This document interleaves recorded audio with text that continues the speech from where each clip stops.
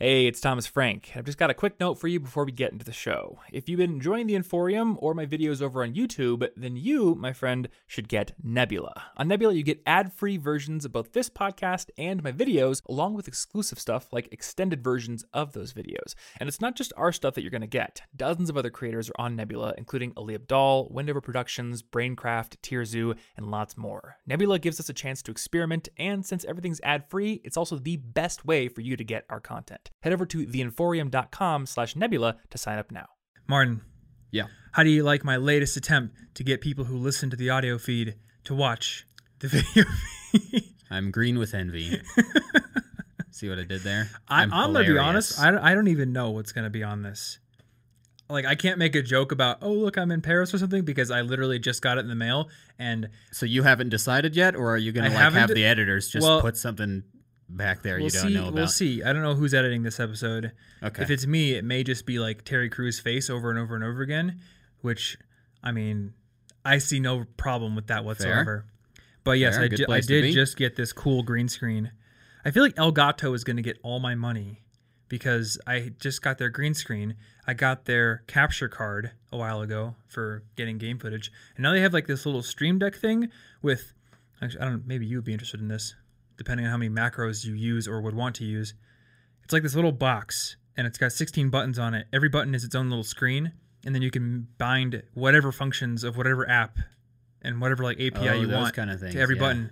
Or a button can be a folder, and then you can go into it, and then all the buttons become something that's in the folder, so you could have like unlimited macros. Yeah, those are cool. And I just realized today that I have been not on top of my game with editing. Oh, no. Like, I've always thought I was a pretty efficient editor, but I'm watching this dude on YouTube, and he's got, like, a zillion AutoHotkey scripts for Premiere.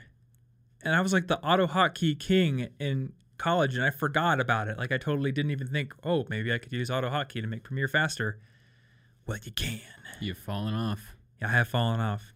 All right, so we're going to do another Weapons of Influence episode today, but I do want to give a little public service announcement to the people at home, nice folks watching on their computer screens or listening on the audio feed. This is actually more directed to the computer screen people.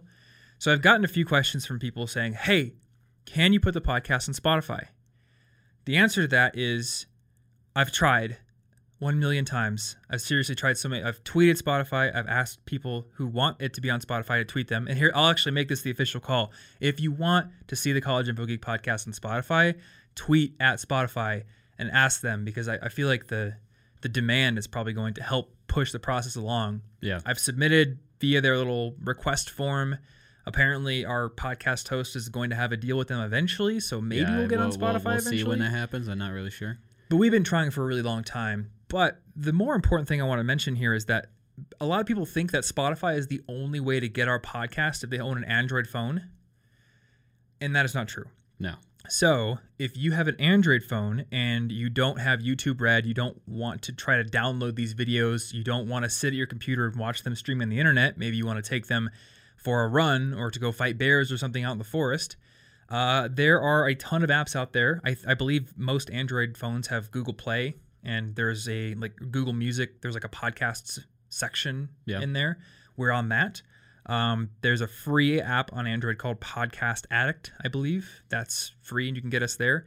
I use Pocket Casts on my iPhone, but that's also on Android. I think it's like a $3 app. So basically, the upshot of it is you can go into the Android App Store, search up Podcast App, and then download that, search for the College Info Geek podcast within it, and you will be able to subscribe to the audio feed, download episodes to your heart's content, and everything will be hunky-dory. There will also be a link in the show notes for this episode to a page on College Info Geek that explains all this in text and gives you links, so hopefully that will make it easy for people. Tech Support 101. Fair. Tech Sport. Tech Sport. I remember being in Tech Sport. I didn't like it. It was not good. I think I liked it more than you, but I also wasn't in, like, there weren't really calls. I just went everywhere around the college campus and fixed it physically. You were not level 1 help desk, or as they say in the biz, the hell desk.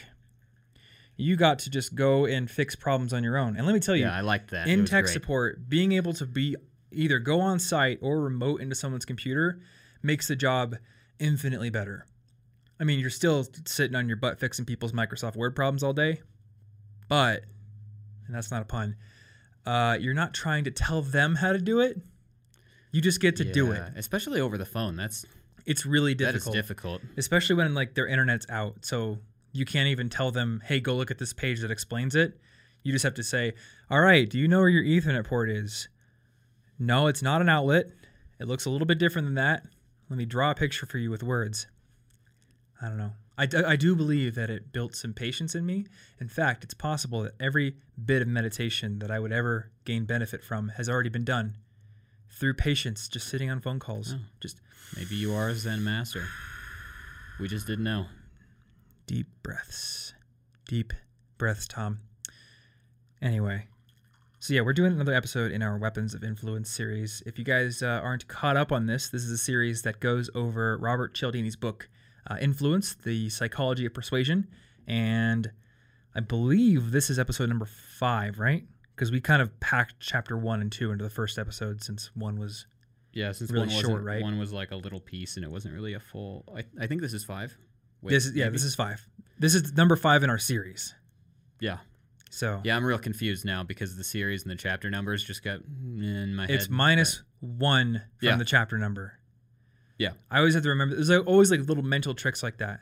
Like I think like my mom's age is my age doubled or something like that. That helps me remember. Because whenever you try to take someone's birth year and figure out the birth date, you're always just like, is it... Does that work forever? Or no, actually it works this year. It's... Oh, okay, because she probably doesn't gain 2 years for every age. That actually doesn't... That mental hack has only worked this year. Occasionally. And already I think occasionally it works. Okay, yeah. Well, hey, even a broken watch is right twice a day. And if you just like, I don't know, believe that it's always 5 o'clock somewhere, then...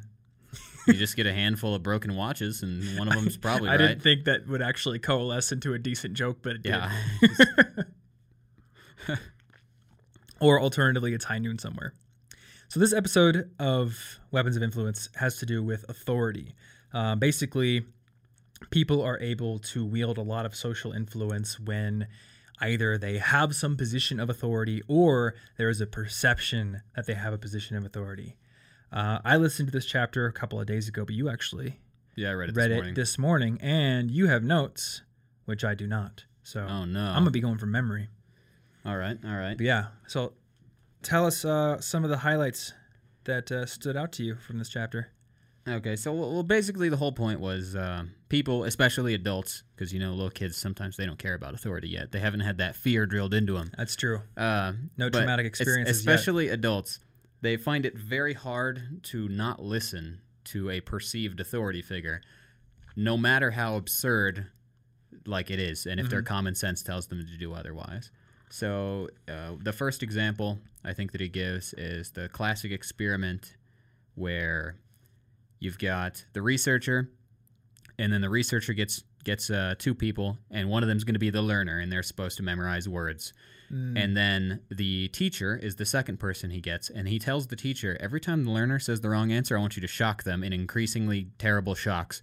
And there's like this board of switches, and every switch is like an increased voltage. Yeah, and it kept going up to like absurd numbers. And the learner, fortunately, they're faking it. They're not actually being shocked to death for the sake of this. That's great news. And for context, the only view that what is the subject? The teacher? Yeah, because there's the teacher and learner, and then there's like the psychologist who's in the room with the teacher. Yeah. The learner and the teacher are separated, so they can only he can only hear the learner. Yeah, so he can like hear the learner screaming, "Stop it! This is terrible." But he can't see him like strapped into an electric chair or anything. He just has to believe that it's happening. Yeah.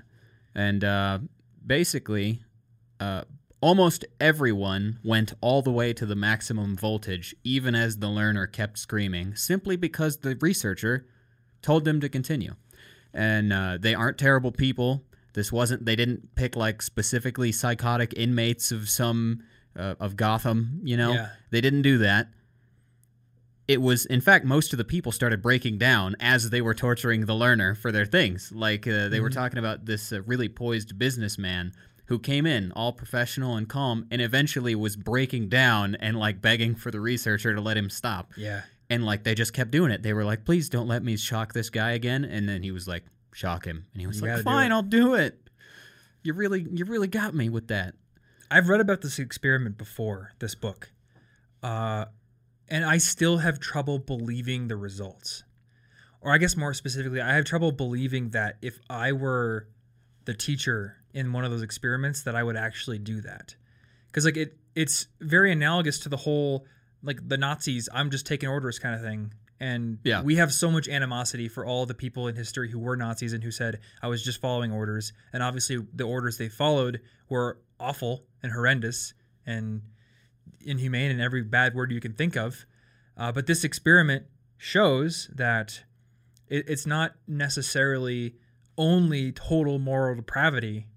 There's a lot of psychological power to the authoritarian structure that they built. And I would imagine the Nazis worked and researched really hard to build they did some psychology very strong authoritarian structure. This isn't me justifying the actions of any Nazis whatsoever. I just want to say, like, I don't think that anybody in that command structure was like, boy, I really just love doing this, and I have zero mental conflicts about it at all. Yeah, and it's also like it's a warning to everyone to just like pay attention, because given the right circumstances, you too are capable of terrible things if you don't watch out for it. I guess that's the main lesson here. Like, how could somebody who was part of the Nazis possibly do those things? Where's their humanity? Well, this right here shows you normal people in the right circumstances can end up doing some bad stuff. And so before we move on from that, what I want to know is, like, what are your thoughts on how to guard against that? Because there was another part in the chapter where they were showing how status symbols affect people's perceptions of other people and how they behave around them. Yeah. And they did experiments where they would have a researcher in like a Lexus or like a really fancy car, and then they would sit at the green light after it turned green for a few seconds too much, and they would see who honked behind them, and then they would go get into like a jalopy car and do the exact same thing. And the results were that the people in the crappy jalopy car got honked at almost immediately. But if they were sitting in the Lexus or the Cadillac or whatever, then people kind of had some deference. They would wait a lot longer to honk. But then when they asked college kids, and I think it was specifically college guys, what would you do? They said, well, I would actually honk at the guy in the rich car faster because that guy's a jerk. Yeah. He's flaunting his wealth and he's just being a total menace on the road. And in reality, it's the opposite situation when you actually find yourself. I think it's the same thing where like, kids in gym class are just talking about what they would do to their teacher. Yeah. But then when they actually get into the classroom, they don't do that. I didn't say anything. I'm going to skip school. I ain't going to do my homework. Just kidding. Yeah, I'm not scared of you, Dad. Fine, I'll do it. I am scared of you, Dad. Leave me alone. Or it's like that Key and Peele skit that we can't recite here, but people may understand the reference. There's a lot of deference when you're actually in the presence of authority.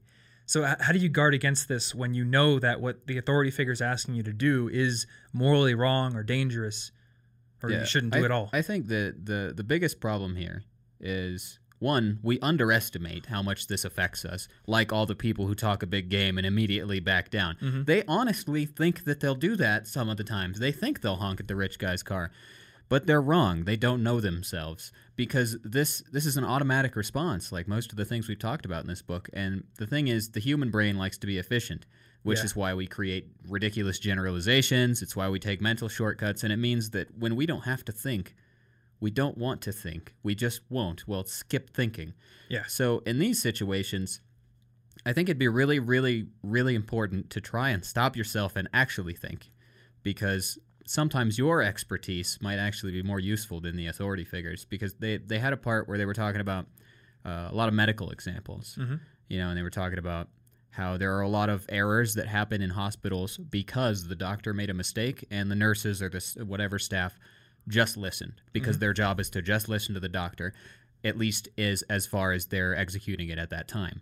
Yeah. And the problem is, those nurses also have medical training. Like, they know that some of this stuff doesn't make sense. And one of the examples was just completely absurd, because somebody had an earache in their right ear, and then the doctor wanted them to get eardrops in their ear, naturally, because that's where eardrops go. And then he hastily scribbled a note that said, eardrops in our ear. And the nurse read it and thought that it said eardrops in rear, and that is where they administered the eardrops, which does not do anything for your earache. It turns out, yeah. And I guarantee you, if they had thought about it, and they weren't just like, well, I'm sure he knows what he's doing, they were probably, for a few moments, like, that doesn't seem right. Maybe I shouldn't do it. But then they were just like, he probably's right. We're going to do that. It'll fix the earache. Doesn't even make any sense. That seems like a little bit of a different problem to the whole shocking the learner. Oh, well, yeah. Well, problem. it's not violence. It's just like Right. Well, this is you don't stop to think before you the separator before you here respond. is with that other or the previous experiment. Clearly, the teacher was thinking. They were anguished about what they had to do, but they felt like they were powerless. They felt like they had to do what the authority figure had said. Whereas in this nurse case, it's a different problem. And this is a phrase that the book uses a lot, and I don't think we've used in this series. It's like a tape in your head, just like this click whir response, like run the automatic tape because of some social influence factor. In this case, authority. Doctor said put the eardrops in the rear. I'm not going to think about that. The doctor said to do it, so I'm just going to do it. Yeah.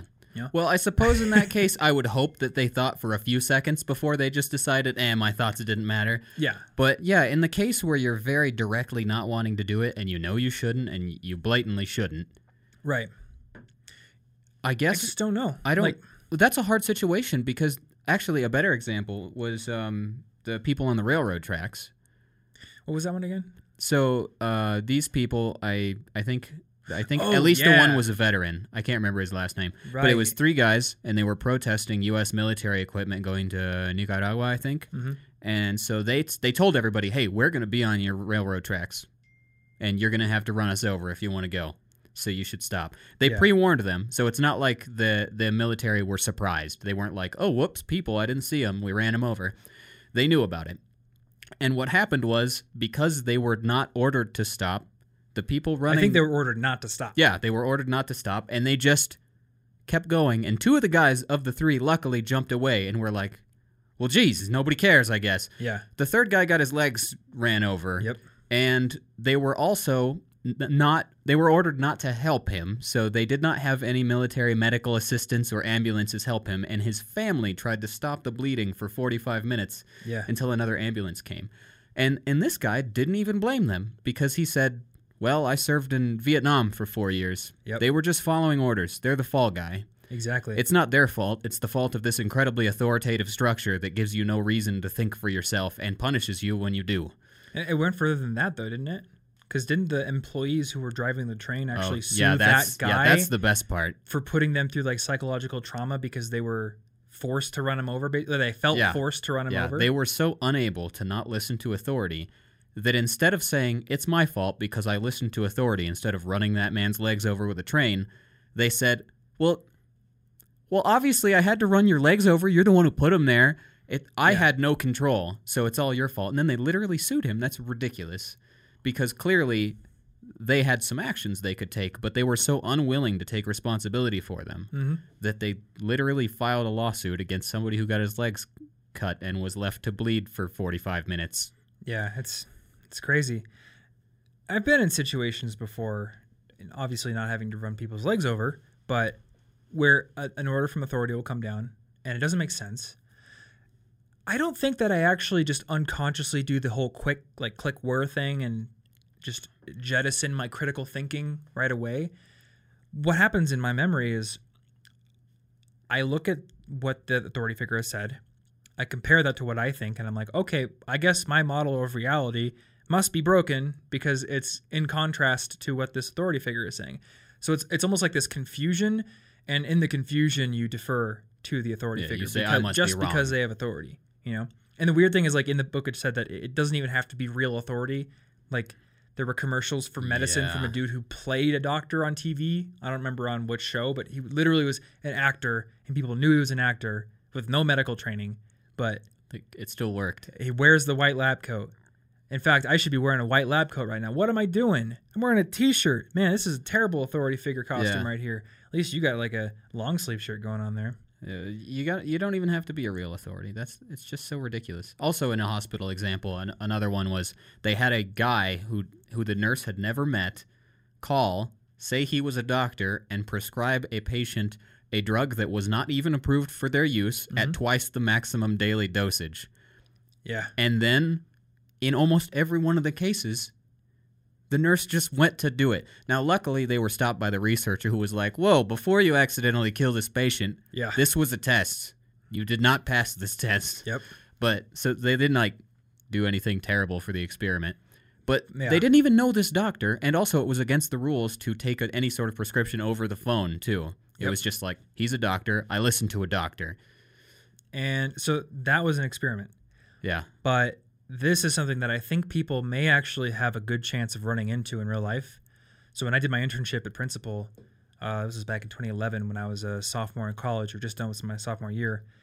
I was in the IT department, and one day I got a call, and I pick it up, and it's from somebody outside the company. But he was like, "Hey, I'm a systems analyst with this contractor that works with your company, and I need to get like version numbers of the software you're using. I need to know like what kind of firewall you guys are using." And he made it sound like my boss had kind of like said I should do this. Like, "Oh, your boss said I could call back and get this Naturally. information. I'm calling you." And there was like this little thing in my head, like, he sounds legit. It sounds like he's above my pay grade because I'm just an intern. But luckily, I had been told in my previous job at the campus university, this is called vishing. I think in email it's phishing, and then on the phone it's vishing, I guess, for some reason. I don't know why. I don't know. But basically, they're fishing for information by posing to be somebody they're not, and then hoping that you'll just tell them things over the phone. And if I were to tell them version numbers of the firewall we're using, who knows? Maybe they realize that, oh, hey, the company's not running an updated firewall, and that one actually has a vulnerability in it. Now I have a target that I can attack. Yeah. So I told him, if you want that information, you can call my boss. And didn't tell him anything because Yeah. I've been trained on that. But I think that's what you have to do is you have to train yourself against these specific instances, and you have to train yourself to recognize when the authority doesn't make sense Yeah. or when it's in contrast to something that you know you should do or a direct policy or something like that. Yeah. Yeah. It would be very difficult. And I think another way to protect from this would be, yes, in many situations, we should defer to authority. If I go to the doctor's office and they tell me why I'm sick, my first instinct is probably to believe them unless it seems like it makes no sense whatsoever and they weren't listening because they're the expert in that situation. But as far as authority figures go, in any sense, if you don't let it become sort of like people worship authority Yeah. to a degree. It's like, you control everything. You can run it all. I trust you in every way. They are just people. You know, and one of the biggest part of growing up is realizing all your old teachers and your parents are just people who make mistakes and do dumb stuff just like you. Yep. And I think that's very important to keep in mind because we get too caught up in like hero worship. Yeah. Like, you can do everything for me. Cult of personality situations where it doesn't matter what they say or do, even if they blatantly say stuff that you know isn't true. And you're just like, well, they've got my best interests at heart for no apparent reason, I guess. Yep. And Because they got a title. So don't worship people as better than you in those situations because they're not. They just happen to hold more expertise and they maybe have a better opinion based on their education or something. But And they might not even hold more expertise. They You may know, the book not. talked about like their perceptions of authority that are built if you just wear a nice suit. yeah, I can wear a nice suit doesn't mean that I'm an expert on, I don't know, thermonuclear physics or something like that. I didn't even say nuclear yeah, correctly. because you got to have the relevant authority too. Exactly. Because like with that actor who played the doctor, if that was a commercial about acting classes, he might have some authority there. Exactly, He's yeah. an actor. He knows how to act. Okay, but he's not a doctor. So yes, he is an authority in one area, but that doesn't mean he's an authority in another. Yeah. So I mean, I personally don't have, a bunch of investment knowledge, and if I start telling people where to invest their stocks and I give them a bunch of specific stuff, don't listen to me. I have no authority in that area. That doesn't make any sense, even if everything else I'll tell you is always true.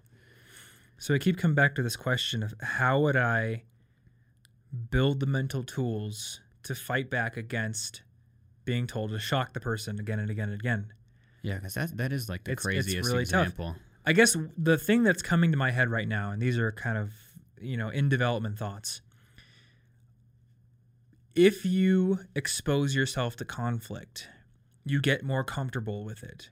Oh, I think a that's good lot of point. people are totally unwilling to go into any conflict whatsoever because it's uncomfortable and they're not practiced at it, to the point where I think aversion to conflict actually manifests itself and turns into social anxiety at times. People start to view social interactions as a form of conflict. They start to view Yeah.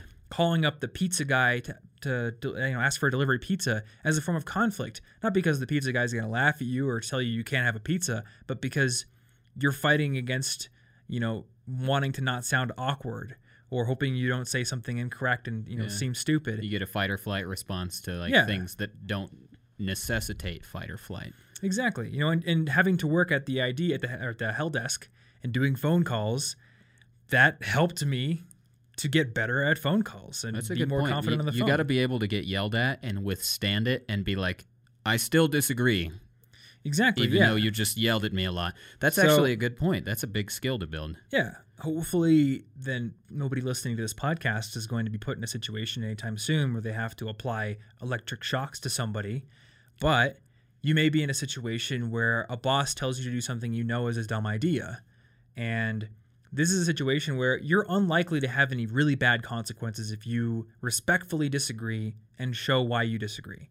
Yeah. And that's a great opportunity to do that.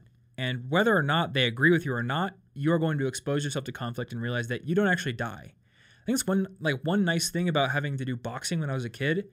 You kind of realize that getting punched in the face hurts, but you don't die. You sure you don't die? I could be dead right now. I don't think I've ever been punched in the face, so I don't know that you don't die. I have been punched in the face many times, both in the boxing ring and not in the boxing ring. It turns out you don't die. Well, okay, you can die, but... Wow, now I'm scared. Usually you don't die, especially if it's boxing gloves and they're padded. You don't die. Most people who die from punches are like drunk guys who get in bar fights with really big other drunk guys. Oh. If it's like a kid... Usually it's not going to happen. Do that. This isn't me condoning punching people in the face unless you're in boxing, in which case I condone that because that's a sport. That's fine. But all I'm saying is before you start boxing, you are so scared and you're just like, I don't want to get hit in the face. It's going to be the end of the world. It's going to hurt so badly. And then you finally do. And yeah, it sucks. It doesn't feel good. But you finish the match and you're like, I'm still alive. And maybe I have a small bruise, but the pain from the punch was really fleeting. It was like 5 seconds of pain, and I'm good to go. I'm stronger now. So disagreeing with authority and establishing your own sort of moral and intellectual grounding points. I think that may be another good point is a good way of practice. Yeah, understand where is your moral grounding? I guess a lot of people probably don't have a good understanding of their stance on many different issues, which could also you can also accept.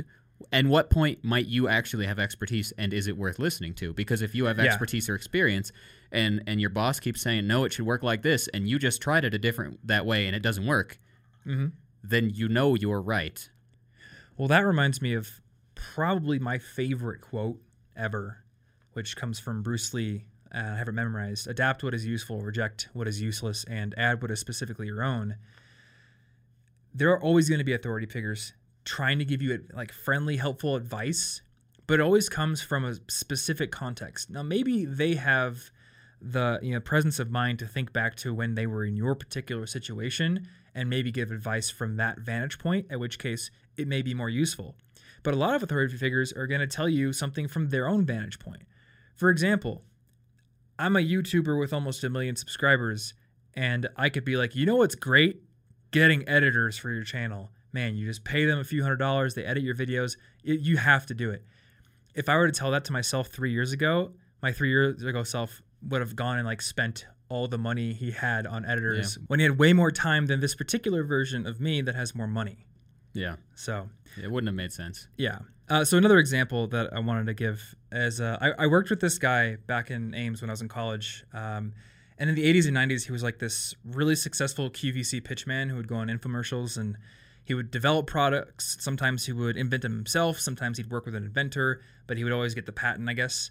And he made millions of dollars. He was a millionaire, and he even got on Shark Tank at one point in the first season and actually got a deal from the Sharks. Oh. And that's how I ended up working with him, because he contacted the entrepreneurship coordinator at Iowa State and was like, hey, are there any hotshot people who know how to deal with websites and emails? And I said, I do, I think. So I ended up working with him. But he has a very particular style of making a pitch and making a pitch video. And he works with this company that is in the same town he lives in, and they have a very particular way of doing video. And I don't know if people listening to this podcast are old enough to remember these, but do you remember not infomercials, but like the as seen on TV kind of commercials from like the 90s and early 2000s. And they had the blue screen with the picture-in-picture of the product at the end, the phone number you could call. Like, he was really used to doing that kind of stuff because he was super successful at it. But if you were to ask him, hey, how do I make a really great ad for my product that I just built? He would probably suggest a style like that. And that's not going to work, especially if you're going to do it on YouTube or something like that. Not going to work at all. And I remember at one point he was like, I want to do a Kickstarter for something. So they developed a video in that style for Kickstarter. And I was like, it's not going to work. It's a different kind of audience. It's not, grandpa sitting at home wanting to order the slap chop, okay? It's a different kind of audience. They're way more cynical. We've been on the internet. We've seen too many memes. We've been on Reddit for too long. Yeah. You got to make it a little more dry humor. You can't just do it this whole way. So again, like you said, it's not somebody who is trying actively to not be in your best interests. It's just they're coming from their own perspective, and maybe their perspective is older and successful in the past, so it has some authority attached to it, but it isn't necessarily right. Yeah. So yeah, that's that example. So I guess to wrap up with that question, figure out your own moral standing, practice exposing yourself to conflict when you believe that you are on the right side of the conflict, and you may learn that you're not.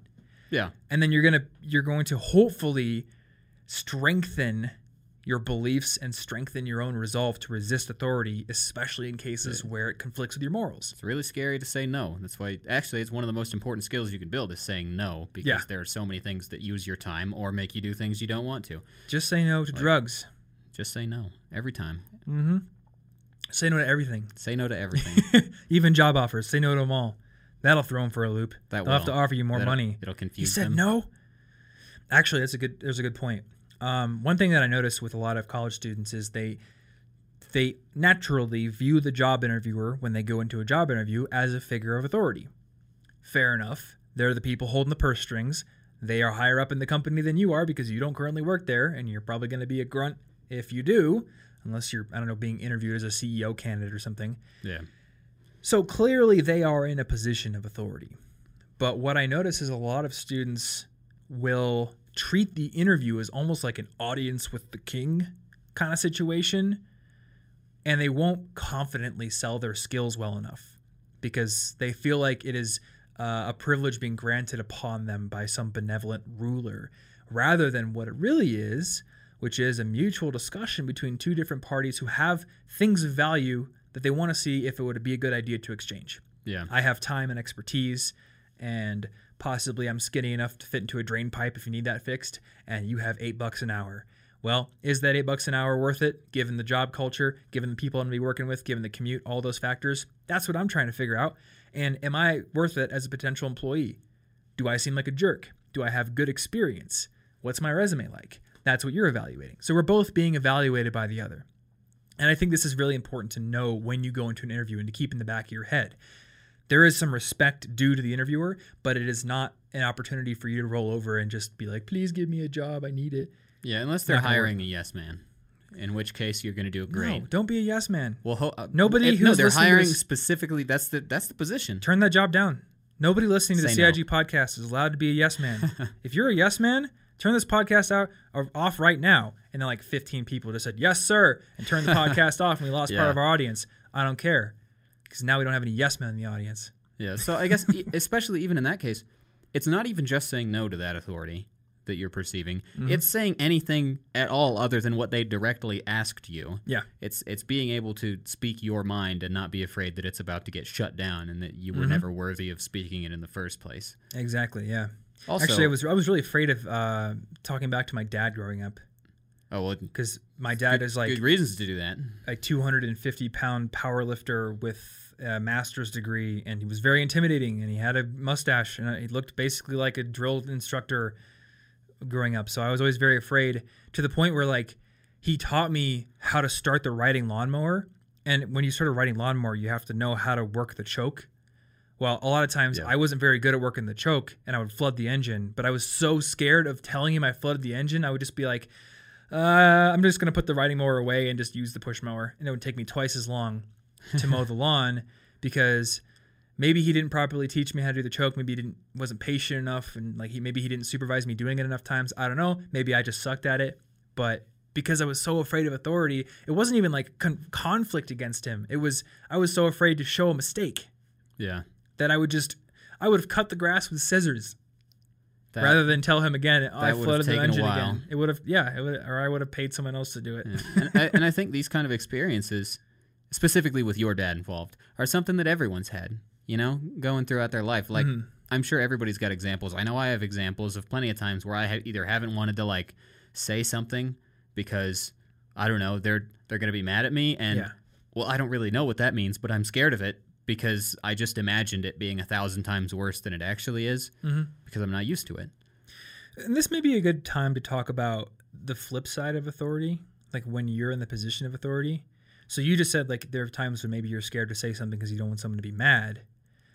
I wonder if there are times that you don't say something to me because like I'm still kind of the owner of the business. Well, I know, I often don't want to interrupt you while you're working on something. And I'm like, well, he's doing that. I'll just do something else, I guess. And I feel bad about it, but like I get really into the kind of things I'm doing, and I'm bad at estimating how long it's going to take to say edit a video. So I'll say like it's going to take probably 90 minutes, and then it takes 3 hours or something like that. That's the rule. You times it by 2. I usually don't see you texting me like, Tom, well, what the heck? That's because I don't want to interrupt you while you're working on videos, because the videos is important. Yeah, but see, like I think we're in a kind of a different scenario where, like, obviously if you're like, hey, I'm going to code and I'm going to take an hour, and you took more than an hour, I wouldn't be like, you said it was only going to be an hour, and you're fired. But I would probably, without even a second thought, text you and be like, hey, you coming? But you don't do that. And I wonder if there's a part of like there's the probably authority some dynamic. Sort of subtle something in there. Right, yeah. And so, I mean, I guess maybe there's a lesson for both of us in that. Number one, maybe you should just tell me that I'm being a dingus, even if I am the owner of the business. But two, I need to understand that being a person in a position of authority, people are automatically going to defer more often. They're going to not speak their mind. And that can actually be a weakness, because that may encourage me to do things I shouldn't be doing, or to follow bad habits for a lot longer than I could be doing. Yeah, and if you hire people that don't speak their mind, or you run a team, or any situation in which you're in authority, if the people below you speak their mind, you will get far more good ideas because, one, they're probably the people doing the grunt work. They know what it actually means to do the grunt work, and you maybe don't anymore. Yeah. They've got good ideas. And if you shut them all down, well, then you can't really grow. Exactly, yeah. But also, that's so unconscious, though. Yeah. It reminds me of the, what was that book, Good to Great, where they were talking about how every one of the Good to Great companies had this like inner circle of people, and none of them were yes men, which means none of them listened to the College Info Geek podcast. Said they yelled at each other all the time when they were like fighting about their ideas. Exactly. They all go to battle for their ideas. They'll yell at the CEO just as much as anybody else. Who cares if he's in a position of authority? Because I think it should be done this way. And then they all go out for dinner and they're hunky-dory because it turns out that conflict is not the end of the world. And in fact, in a way, conflict is what drives evolution and drives progress in many different ways. Obviously, it can be very destructive at times, but there is a constructive aspect to conflict. Yeah, and it's not like they hated each other. I believe they were saying that, like, and after that, once a final decision was made, they all shut up and they got behind the final decision, and that was it. But if you don't fight for your ideas, you can't make a good final decision. You didn't have all the ideas in there. Yeah, exactly. But it's so unconscious that, like, if I am not texting you for those reasons, I would not even have predicted it. I wouldn't know. Yeah, that would make sense. Same thing with anyone. So even if you don't think people are not doing something because you're an authority figure, they might be, and they might not even know it. Yeah. So maybe it'd be worth it in any sort of position like that. Even if it's as simple as you're just a particularly aggressive type A leader of a group project, and you're just like, hey, you can tell me if you have an idea, because there's going to be like that person in the group who's like, no, they've got it handled. I don't think I. I'm just imagining sadness. I'm not good at this. Inside Out. I'm not very good at this topic. I have some ideas, but they're probably dumb. And like she's got her hands that on her costs knees like this. you, aggressive type A leader, their ideas. Maybe they're a genius. Yeah, they're just not confident. Which would seem like not that weird, because I feel like the most obvious like pop culture geniuses anybody's ever aware of all have some like quirk about Yeah. them. So not being confident would not seem that weird. You can't Well, and just there's- write them off. Yeah, and there's always if you're a genius, and I think everyone has certain aspects that they're very good at, it could be hampered in the social dimension by one tiny little thing. Like in the last episode in this series, we talked about, I forget the kid's name, but there was a Mexican kid in a class, and he couldn't speak English very well. So for the most part, kids who were in his groups for group projects would just kind of ignore him or rush past him, not really listen to him. They gave up on the language barrier. Yeah. So, and then they would start to think that he's stupid, and they would start to make fun of him and say, "You're stupid. You're just a stupid kid. Well, you don't have anything to say."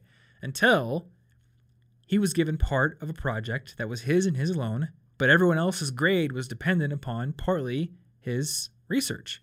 So now they have something riding on the line. They have to listen to him, and he communicates a little bit shaky at first, but then eventually gaining confidence. Yeah. So I mean, it's one potential dimension, just a little bit of a lack of command on a second language. Yeah, and they could stopped make you- being like that near Yeah. the end because they were like, wait a second, he's not dumb. I don't know if they did the second part where they realized they were dumb for all of their assumptions. They were little kids. Maybe they didn't hit that second point, Yeah. but they at least... One day they'll wake up when they're 30 and be like, "Oh my god, Yeah, that didn't make any sense, did it? I was dumb." Yeah. I have a lot of those moments actually. I'll just yeah, a random you memory replay will 'em. come back from my childhood, and I will be like, "I didn't want to remember that." Oh, I hate Actually, those. I I'm hate really those. ashamed of that. It's like, go away. That didn't happen. I didn't do that. Okay, so to wrap this up, this chapter talked a lot about the different factors that make people think someone is an authority figure, even if it's not actual expertise. So I think physical size was actually one. Well, conversely, they thought people who had higher titles were taller. Yeah, that in was one interesting experiment. too. Like if the same guy comes in, they say as a student he's this tall. They say he's a lecturer, he's this tall. They say he's a professor, suddenly he's like 5 inches taller. Yep. In everybody's minds That was really interesting. for no reason. Also, what interested me, and I think you mentioned this before, there was a professor, and he was like traveling the world and talking to people, and every time he would tell people, because they would ask him naturally, "What do you do?" "I'm a professor." The same people who had been all jovial and having a great conversation, expressing their minds freely, all of a sudden clammed up, and now they're all and deferential and they tried to respectful. sound academic, and they're like, "Oh, well, yes, that does seem to make sense as an educated point Yeah. of view, good sir. I too have gone to post-secondary education. This is not why I'm talking to you in this bar right now. Yeah. It's supposed to be fun. So he was saying that he now lies, and he just says like, "I'm an electrician" or something like that. Yeah. Which just it's kind of it's funny because ridiculous. he's in the opposite situation where most people, they're trying to lie to seem more authoritative. Like somebody will say, "I'm a professor." Actually, I remember there's a video on YouTube, and maybe we can find it. A kid he comes into the class, or maybe this is from a movie. I can't even remember now. It's either from a movie or it's an actual YouTube video, and there's probably vice versa versions of this. But he comes into the class, and I think somebody starts making fun of him. So he goes up to the front, and he just like writes his name on the board, and he pretends that he's a substitute teacher. And he starts teaching the class. And then like I think there was actually a sub supposed to come in that day, and she comes in the room, and he doesn't want to break the con, so he just says, "Oh, I was supposed to teach this class." She like goes home in tears. This may be from a movie. I just can't remember what movie it's from. Oh my God. Okay, you know what it's from? No, I It's don't. from Catch Me If You Can. I don't even know That's that. what it's from. You haven't seen that movie? I haven't seen a lot of movies. That movie and What the is- book it's what is based a on. movie? That movie and the book it's based on, which you may like the book better. I like the book better. Is fantastic. So this guy Frank Abagnale Jr. He's like his dad was in really bad financial trouble when he was growing up, and his mom left him. So he just decides to become a con man. Like I guess it started really innocently, quote unquote, enough where he just like forged a couple of checks, but then it wasn't innocent. But it went from like forging a couple of checks to be able to pay a couple of bills to getting pilots out for a uniform, and then posing as a Pan Am pilot and cashing like thousands and thousands of dollars of checks. And then he eventually posed as an actual medical doctor, and he posed as an actual lawyer. And he was a smart kid, so he would just read the textbook to pass the bar exam by the skin of his teeth, or he would just stay one step ahead of the doctor duties by trying to listen to what people were saying during operations or during procedures, and then going and hiding in a closet and reading up on it. And he was able to do that, but he exploited a lot of authoritative principles. And actually, that movie is a masterclass in how people exploit authoritative principles to pull cons. Yeah. He does a ton of them. Like, he goes into the bank wearing the pilot's outfit and has a bunch of, stewards, like, hanging out with him. And the bank tellers, who before would always say, I need to see some ID for you to cash this check. They see the pilot outfit, they see the stewardesses. Sure, I'll cash that check. No identification needed, because it's all about authority. Yeah. Man, I should have thought about that before this episode started. That is like the movie to watch to go with this chapter of the book. Yeah, apparently. Or read the book itself. I actually read the book before I watched the movie. But I think the movie maybe won an Oscar or something. It was a really successful movie. It's got Leonardo DiCaprio in it. And I forget who made it, but I think Spielberg made it, actually. Yeah, it's a good movie. I actually watched it pretty recently when I was at a hotel for a conference. But yeah, so there's obviously like the way you dress can be an authority signal. So people wearing like a well-tailored business suit, people wearing a lab coat, people wearing like a judge's robes or something like that. Or a cop outfit. It was a big one. Yeah. There's a scam they talked about in the book where they would find like an old lady who lives alone. And one of the con men would go there wearing a nice, sharp, crisp business suit, and he would say, hey, we're actually investigating some potential fraud at your bank. So what we want to do is have you go to your bank and take out all of your money so we can see if any of the deposits were affecting your account. So she would do that because the guy looked authoritative. He looked like he works for the bank. And then he comes back maybe a couple days later and says, hey, good news. Turns out that none of the money in your account was affected by the fraud going on. And I've brought my friend with security card to the bank here. And the other guy shows up wearing the bank security guard outfit. And he says, well, it's actually past closing time at the bank, but if you want, we can just have this guy take your money back to the bank. And a lot of times they will say, okay. Well, they're all happy. They're like, yay, my account wasn't affected by this. Well, it was. It turns out. So they've appeared to help you out, and now they're looking like they work for the bank, and they just will take your money back to the bank, except they won't. And now all your money's gone. Yeah, literally all of your savings. Man. People are bad. That hurts. So there was that. There's like status symbols, like again, driving a Lexus or something. Jewelry if you wear like 50 chains. You know? That's why realtors will go buy an expensive car. You know, they don't want to look like, you know, if your realtor pulls up in like a 1995 Civic and they're like, hey, let's go look at some houses. Like, are you going to take me to like under a bridge or something? Yeah, like no, they're going to roll up in a Lexus. They want you to think that they're very successful. Yeah, exactly. So I think, there's like status symbols like that. There was clothing. Oh, titles was another big one. Yeah. So if you're professor or if you're officer or whatever, if you have MD at the end of your name or PhD. Yeah, that's why you become a burger technician. Burger technician. You know, you talk it up, make it a really cool sounding title. Facilitated transactions at a reputable establishment for the consumption of hamburgers. You're hired for CEO position. Cool. Were there any others? I can't remember if there are any other like things that cons use. It was titles. I feel like that clothes, was most of the main examples. So trappings. It's just like the people trying to con you with it. People who are just telling you to do things you don't agree with, you know, and then if you're an authority figure. Okay. So I guess the one thing I'll wrap up here with is in the how to say no section, it mentioned that a lot of times the reason authority works well is because it catches us by surprise. So in addition to understanding your moral grounding, in addition to exposing yourself to conflict and building some practice in that area, whenever you have a little inkling of confusion in your head, just ask yourself, like, does this person actually have the requisite the requisite expertise or knowledge or whatever it is that makes sense for what they're asking? So like a police officer is like, I need you to take this red pill. Clearly an authority figure, but yeah, basically, when you find yourself confused, it's a really good time to be like, wait, don't take any actions. Why am I confused? Or even if it's a doctor. Do police officers normally hand me pills? They don't normally. Actually, I don't even think doctors normally hand you pills. I think I go to the pharmacy and I get those pills, don't I? And you write me a prescription. And also, you would be my primary care physician, not just a random guy wearing a lab coat and a stethoscope. Yeah. So it's all about noticing confusion and then, again, having the courage to enter into a little bit of conflict if you believe that you are right and they're wrong. Well, you definitely got to enter the conflict, because if you're like, well, I'm fairly certain that this is a random person, but I'm kind of afraid if they're a real doctor, so I'm just going to take the pill. That's obviously a terrible idea. Yeah, don't so do that.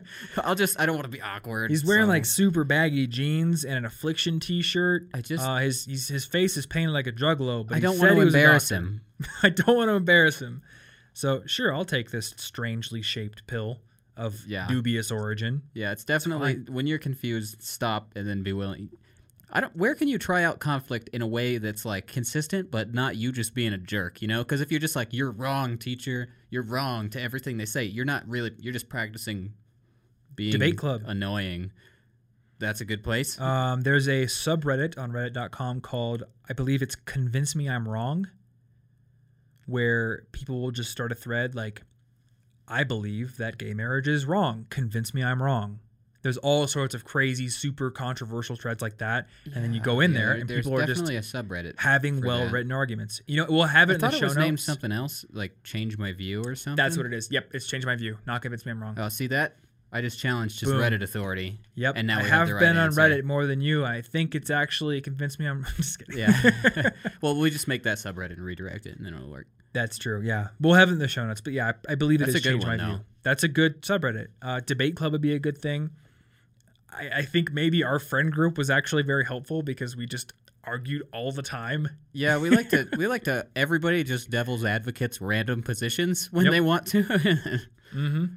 Though I do believe that you have to also practice it in real situations. Yeah. You and Quentin, Well, I can say something it's stupid. Just you can't force the real situations to come just for conflict. Just be ready for when they happen. Don't go up to your teacher and be like, I don't believe you're a real teacher at all. I think you're actually a zebra underneath a human mask, and I'm going to remove your head to prove it. Like, you need to have some sort of justification for entering into conflict. Yeah, see, because that's the problem, because you can't practice the real stuff when you want to. It's not an on-demand, I'm just going to go start a fight with somebody. Mm-hmm. And I think you also need to do it in person. It's pretty easy to enter into conflict on the internet, especially when you're an anonymous person Why on else Reddit. would people break up over text? Yeah. It's because they're afraid of the conflict. Yep. Yeah, I really do think that there is a separate skill in looking someone in the eye and saying, I disagree with you.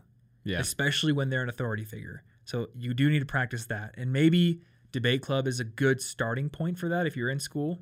But I'm sure there are other instances. And even if we can't think of a whole lot of ways to seek out conflict, I think the main message here is don't shy away from it when it's justified. Yeah. Call the pizza guy. Yeah, and before you electrically shock some people, at least try to stop. See what happens if you leave. Yeah. Do they detain you and say you're going to keep doing it? I don't know what to do in that situation, but I don't know. Also, the fact that we have that thing in knowledge, we know about that experiment, means that if we're ever forced into a situation like that, we can think back and be like, wait a second, are we about to be that person who shocks the... Because I said that I wouldn't be that person. I was convinced that wouldn't be me. So now that I'm in this scenario and I can see that it is very analogous, like it'll be easier to awaken you to what's actually going on. Yeah. Yeah, so just keep that in mind, I suppose. Cool. Well, we will have all the things we talked about in this episode within the show notes, which you'll find at, what is this, 197? That sounds right to me. I have the book open. 197. So, cool. So cigpodcast.com/197. Or if you're watching this on YouTube, the description down below will have that link. So check that out. We'll have everything we linked to in those show notes for your reading pleasure. You can also support this podcast by giving it a rating and review on iTunes. If you enjoy the show, that is a great way to help it grow, helps it move the charts, all kinds of great stuff like that. And if you want to find our favorite apps, our favorite gear, our dorm, our college packing guide, our favorite books that we recommend everyone read, you can find everything related to that over at collegeinfocgeek.com/resources. So check that out if you got a little bit of free time. Thanks for listening, and we will see you in next week's episode. Stay cute.